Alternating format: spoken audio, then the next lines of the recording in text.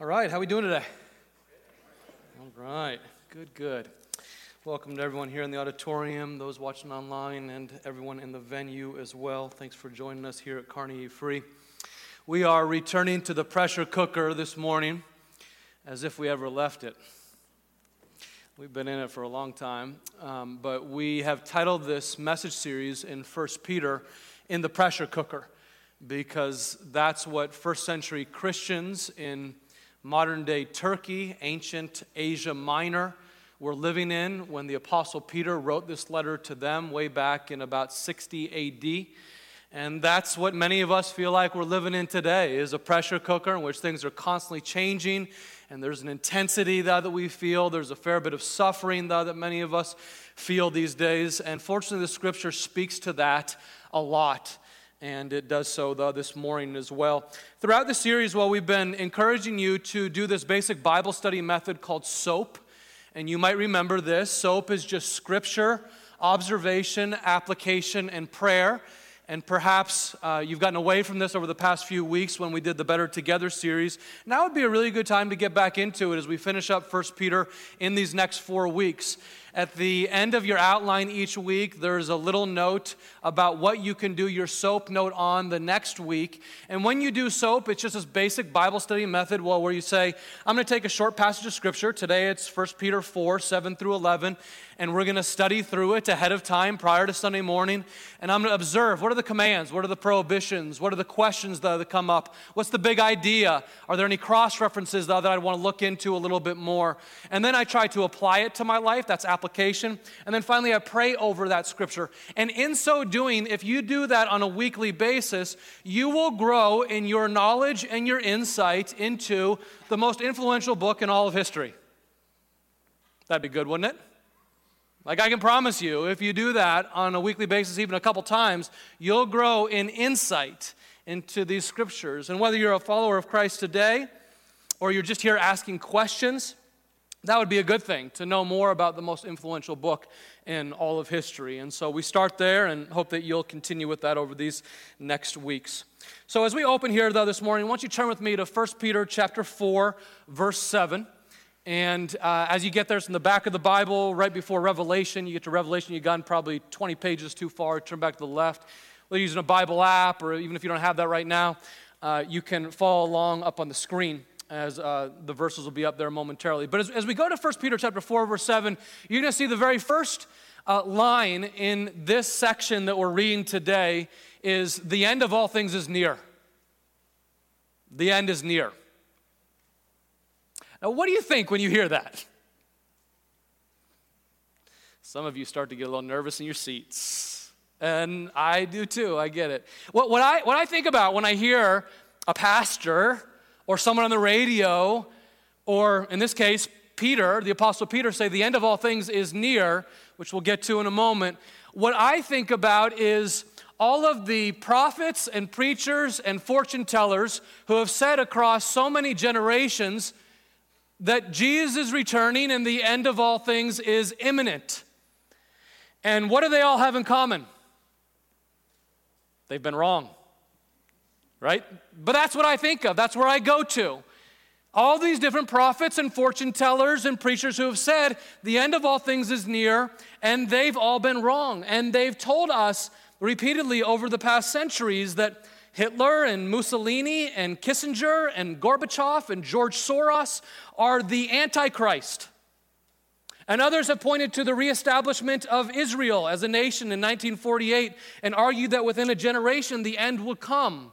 And still others have become convinced that the world oil crisis or climate change or cryptic signs related to barcodes and currency or the development of the European Union are all signs that the world is going to pot and Jesus is returning any day now.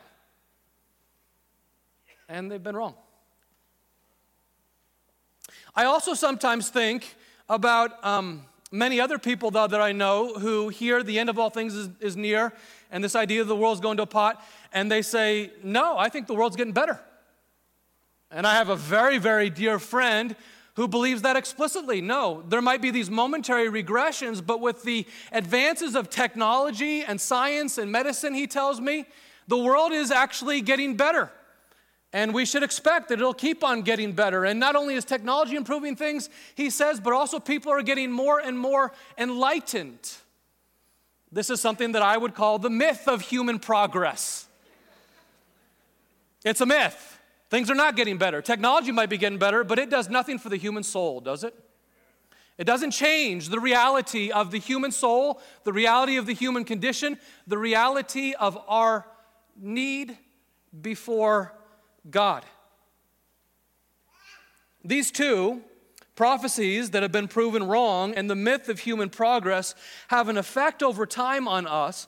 Over time, we read statements like Peter's here, the end of all things is near, and we sometimes chuckle. Or we hear them enough, or someone comes and they want to talk to us about this, and we say, boy, I have to go to the bathroom. And we exit left. We feel uncomfortable. But even so, I want to tell you that it is an established truth of Scripture, a non-negotiable of Scripture, that one day Christ will return and he will make all things right. That one day Jesus will return and he will set the entire world to rights, including you and me. And one day God's will be completely done here on earth. And the Bible says that day of victory is a good and beautiful thing. And so the Bible tells us that we are to live like the end of all things is near. You might fill this out in your outline. We're to live like the end of all things is near. Now, you might ask, how do we do that, Adrian? I'm curious, well, what that looks like. Are you trying to give a vision statement that we're going to do a 2021 study through the book of Daniel and Revelation? And a study of the late, great planet Earth? And I'm kind of getting excited right now, and other people are starting to feel cringy right now and shifting in their seats. And you could certainly do that. You could totally do that. And I've done my deep studies of those books in the Bible, and I'll continue to do so. There's certainly nothing wrong with that. But it's very interesting as we open up to 1 Peter chapter 4, verse 7. The Apostle Peter gives us some other instructions on how we would prepare ourselves for this basic biblical truth that one day Christ is going to come back and he will be victorious. If you've ever wondered, how do I prepare myself for that? Listen carefully. 1 Peter 4, starting at verse 7. This is the Apostle Peter, who witnessed the resurrection of Jesus and then gave his life for that fact. The end of all things is near. Therefore, be alert and of sober mind so that you may pray. Above all, love each other deeply, because love covers over a multitude of sins. Offer hospitality to one another without grumbling. Each of you should use whatever gift you have received to serve others as faithful stewards of God's grace in its various forms. If anyone speaks, they should do as one who speaks the very words of God. If anyone serves, they should do so with the strength that God provides, so that in all things God may be praised through Jesus Christ. To him be the glory and the power forever and ever. Amen. How do you prepare for Christ's return? You prepare by praying, by loving, by serving. Let me put it really simple. You pray fervently first because we actually believe that God can do more than we can do. We pray fervently because we believe that God is able to do more than we could do. Peter's very first word of advice for us here, in light of the reality that the end of all things is near, is that we would pray with fervor. He says, be spiritually alert and sober-minded, that we would pray for what God wants done in the world. When we realize that we actually don't have much time left, whether it be that Christ comes back in glory to judge the living and the dead, or he takes us home, when we realize we don't have much time left, then we are eager to pray fervently because we understand our days are short and God can do great things beyond us. Indeed, there was a book title written a number of years ago that is perfect for our busy lives today. The title was Too Busy Not to Pray. And that's where we are today. We are too busy. We have too many things going on in our lives today to afford not to pray. Prayer is that instrument that slows us down such that we would spend more time with God, asking Him to do what He alone can do, changing the hearts of men and women, which we know we could never do by our best efforts. If we try to change someone, that's called controlling them, right? But God can come in and change an answer to prayer, and He can do what we could never do. My deep prayer for you, frankly, as a church is this. My prayer is that we would increase the duration and the frequency of our moments with God. That we would have more and more holy moments of time with God for longer periods of time. And as a result, we would be conformed more and more to His likeness because we are changed in His presence. For many of us, that means just beginning with 15 minutes a day.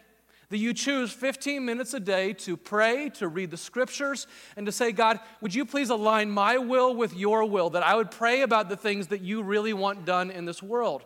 We tend to pray for the things that we really want. But there's certain things that Bible says God really wants done in this world. Like He wants us to have healthy marriages. God really wants us to disciple other people. God really wants us to do outreach to those who don't know Christ. God really wants us to serve and to love the poor. God really wants certain things that are somewhat different than the things we want. And so when we pray according to the words of Scripture and we say, not my will, but yours be done, I want to pray more and more in accordance well with your word, we will be surprised at how frequently our prayers are answered when we begin to pray like that. Pray fervently because God can do more. That's number one. Number two is this. Love tangibly because every person matters.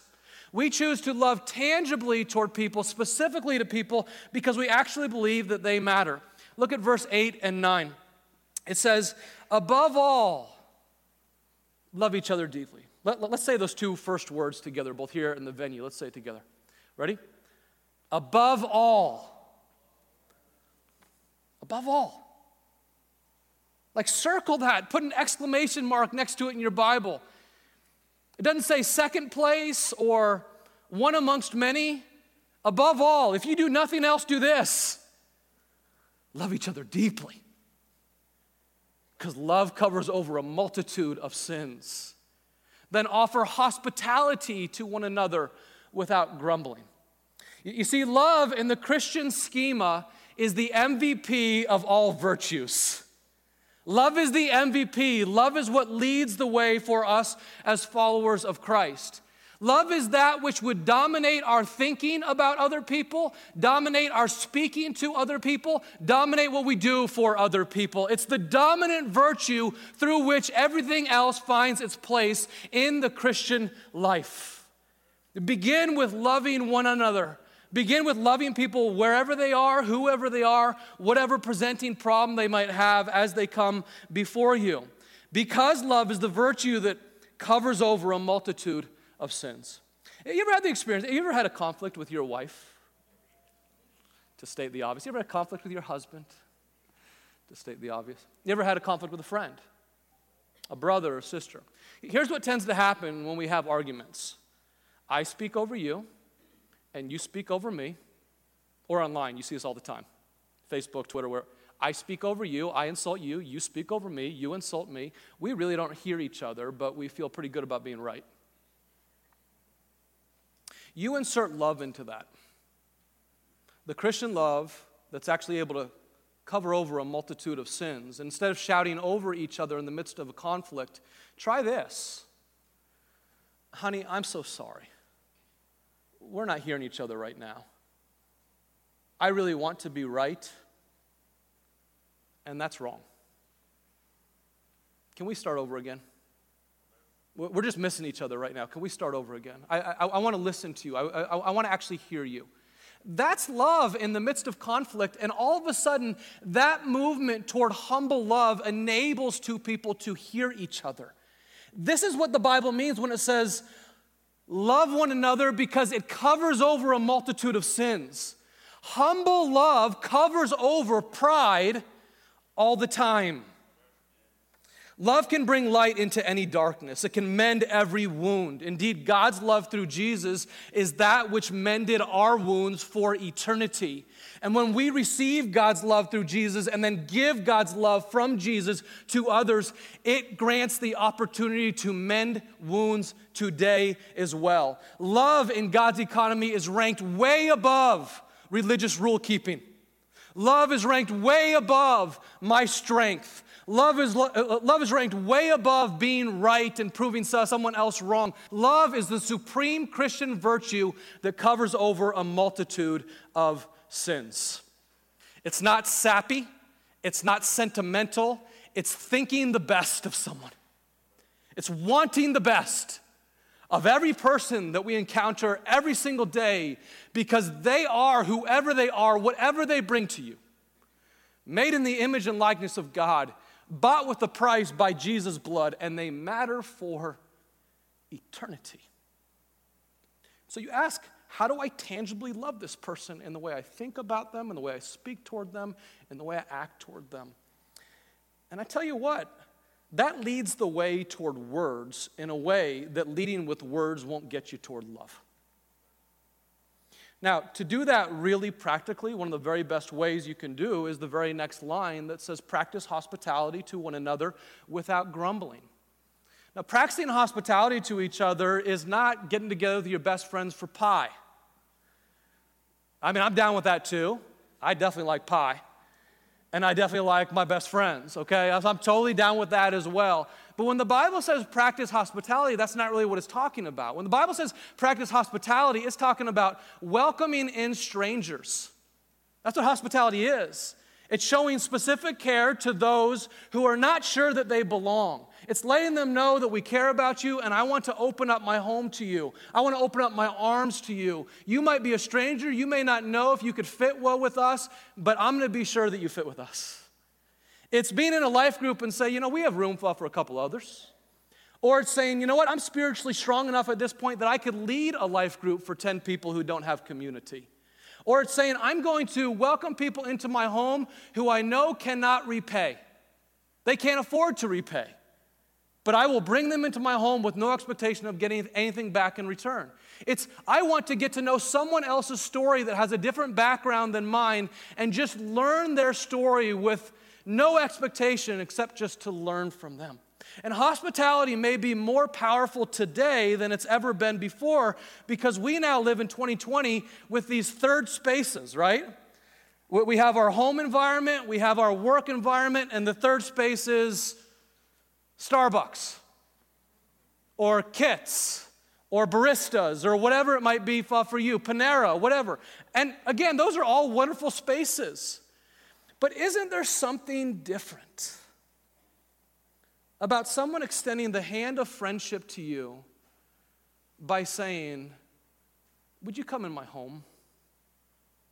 I welcome you to dine with me. I welcome you to come over and have coffee with me in my home. That says something different, and particularly today, as many people feel strangers wherever they go. It makes me think about when I was 19 years old down at Hastings College, and Pastor Randy and Elizabeth Madison from Hastings E-Free Church developed a program to bring college students into their home, and for some reason they chose me. And on a monthly basis, they would bring me into their home, and we would enjoy a meal together with Elizabeth's gloriously good cooking and their wonderful family. And Randy kept inviting me over in spite of the fact that I was a potty-mouthed 19-year-old, full of pride, had no idea what I believed. Spiritually, I couldn't tell my head from my foot. And again, he brought me into his home to love me right where I was, in spite of me, In spite of me, he loved me right where I was. He practiced hospitality in an intentional way. And then he said, oh yeah, whatever Bible questions or philosophical questions or lifestyle questions that you have. And I would pepper him with all of my questions. And I was living this way. And he was living this way. And he was teaching me to live this way on Sunday morning. But I kept on living this way, my own way. And who do you think I went to when I fell on my face with the reality of my lifestyle? I went to Randy Madison, and he led me to Christ. Because love leads the way. He was able to speak something into my heart that made me feel safe with him. When I was a mess, he looked beyond that and said, I will, above all, love you deeply, in the hopes that love might cover over a multitude of your sins. Love does that. So how do we live in light of Christ's return? We pray with fervor because God can do more. We love tangibly because every person actually matters. We really believe that. And we serve for God's glory because pride stinks. Pride stinks. Look at verse 10 in 1 Peter 4. Do a little bit of Bible study observation with me. I'll just show you how I observed the text as I was doing my own soap note last week. It says, each of you should use whatever gift you have received to serve others. These are the words that I underlined or highlighted as I went through my Bible. As faithful stewards of God's grace in its various forms. If anyone speaks, they should do so as one who speaks the very words of God. If anyone serves, they should do so with the strength that God provides, so that in all things God may be praised. So let's just break this down for a moment. Use whatever gift that you received. For what reason? To serve others. I underline, to serve others. You see, God gives each of us spiritual gifts upon belief in Jesus Christ as Lord. He gave you a spiritual gift. You may not know what it is yet. You go into Ephesians 4 or Romans 12 or 1 Corinthians 12 and see a list of different spiritual gifts that God gives out. I don't believe those lists are comprehensive, but they're a good start. And he gave us those spiritual gifts not to feel good about ourselves and pat ourselves on the back, but to serve. My gift for you. That's how I see it. I have a gift that I get to use on Sunday mornings. It's not for me. It's not for pats on the back. It's for you. You have a gift. God blesses you with a gift. You have talents of different kinds. God gave them not for you, but for others. And look at that verse again. He would have us not be successful stewards, but instead faithful stewards. That means there's going to be times that you utilize your gifts, whatever they might be, and you're not all that successful. And that's okay. God ain't mad at you. The goal is simply to be faithful with what God has given you. And to be a steward means that whatever he's given you is on loan to you. It's not yours to own, it's on loan to you, and you get to utilize that for God's glory as if he were working through you because it's his gift in the first place. He chose to give it to you. And then it goes on to say two different kinds of gifts that God gives. Sometimes he gives speaking gifts, and other times he gives these hand gifts, these doing gifts. And either of them are equal in God's sight. Sometimes God gives speaking gifts to people such that some of you in the room today are counselors or lawyers, or you're speakers of some kind, you're teachers, and God be praised, you get to use those gifts. It says, as you speak, speak with the very words of God. That doesn't mean that you have to go around quoting your Bible all the time as you teach. You could do that. It might be a little bit weird if that's all you did. But the idea is you speak informed by the truth of Scripture. As you counsel, as you teach, you're informed by the truth of Scripture. And likewise, God gives other people these hand gifts. I think of nurses and handymen and many others that I see in the room. Accountants, different kinds of people in the room that have these hand gifts, these talents that God has given them. Even the gifts of hospitality, beautiful talent that God has given some people. And whenever you do it so that in all things God may be praised. Because pride stinks. And people can tell, well, when you're doing it for yourself, and frankly, that won't last. So we seek to serve that God would be praised. You know, one of the most consistent statements in Scripture goes like this. God opposes the proud, and God gives grace to the humble. Pride is not just boasting. We know when we hear that how ugly it is. Pride it can be this inner disposition that, yeah, I'm pretty good. I looked in the mirror today. I got my stuff together. This inner disposition, and that really easily can inform the way we serve.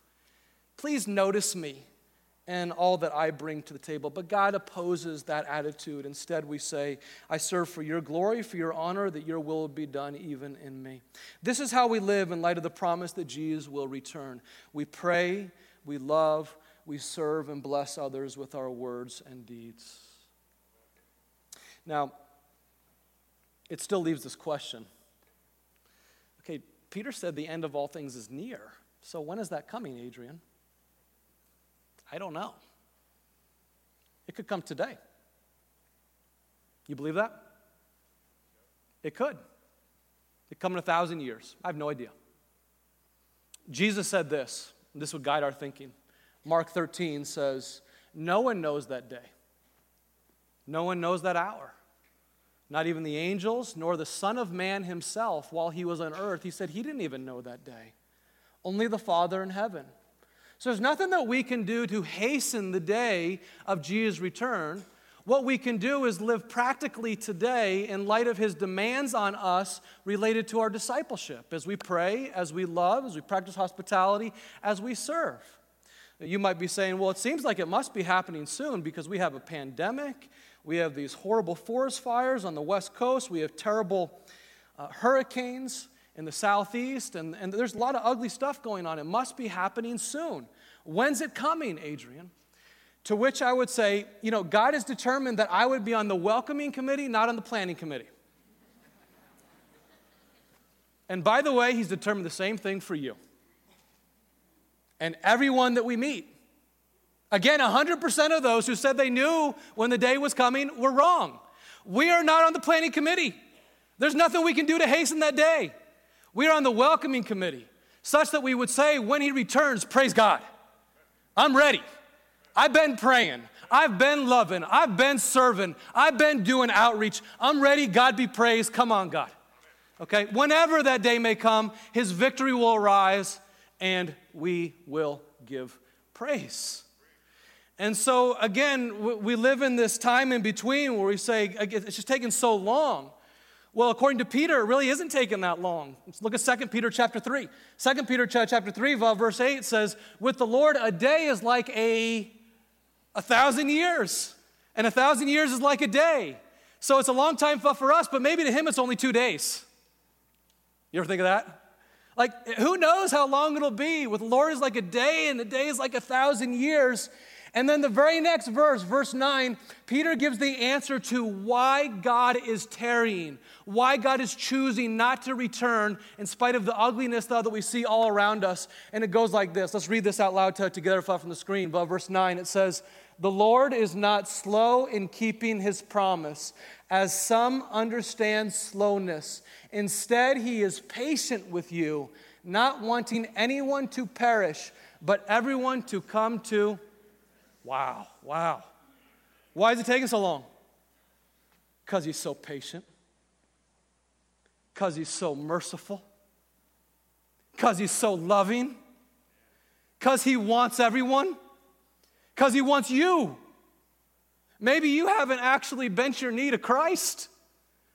Maybe today would be the day that you would say, this is the day that God has made, that I chose to come to church.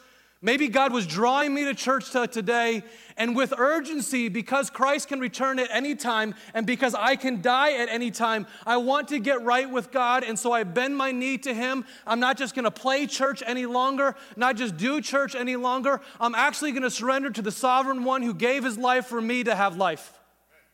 And perhaps today would be the day that God would do something to speak to your heart, that maybe even right now you sense that I am not right with God. Now is the time to say, God, would you please forgive me?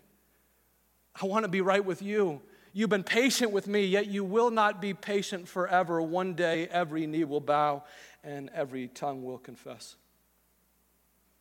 And we have a choice to do it today, and one day we won't.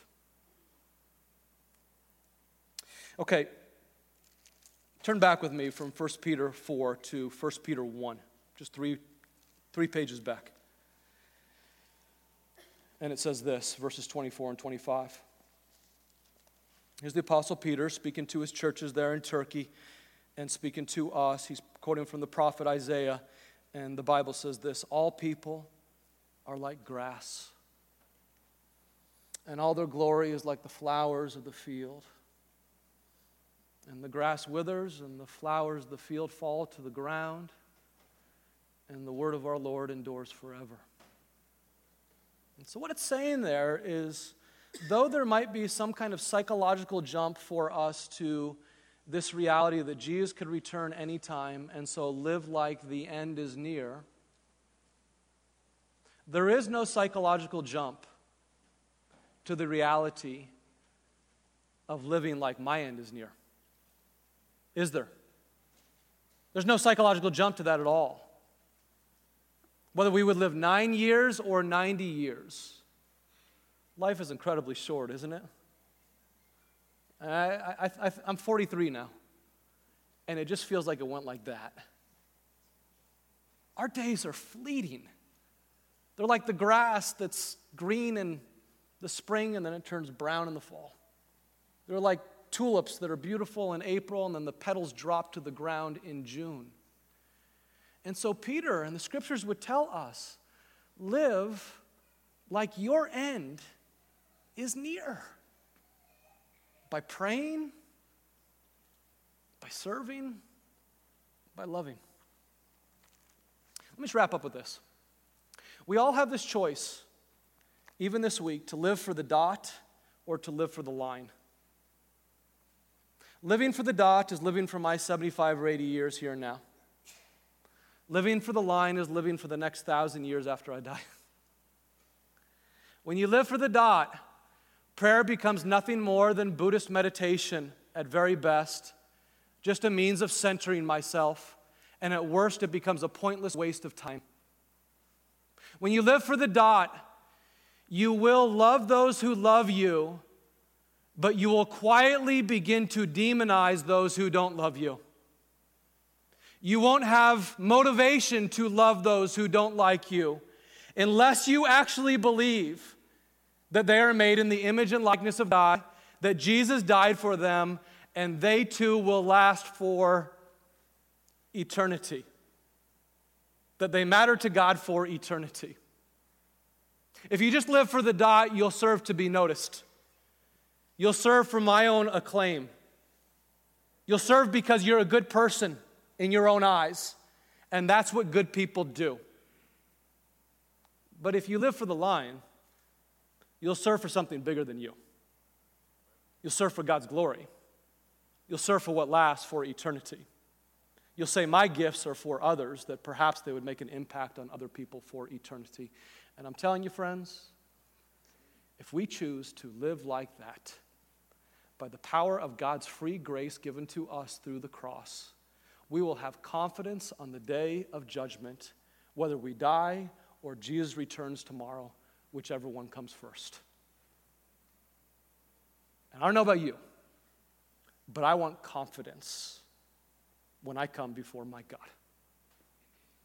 Let's pray. But Father, you are a good and gracious God. You are kind, you are merciful, and you are loving. You are patient to us when we do our own thing. And yet, as your word tells us, though, this morning, one day you will make all things right. You are patient for this time, but one day you will set the world to rights, starting with us. And so we would ask, by faith, that you would make us ready. Help us to pray with fervor. Help us to love tangibly. Help us to serve for your glory and not our own. We'll be careful to give you all the credit. In Jesus' holy name we pray. Amen.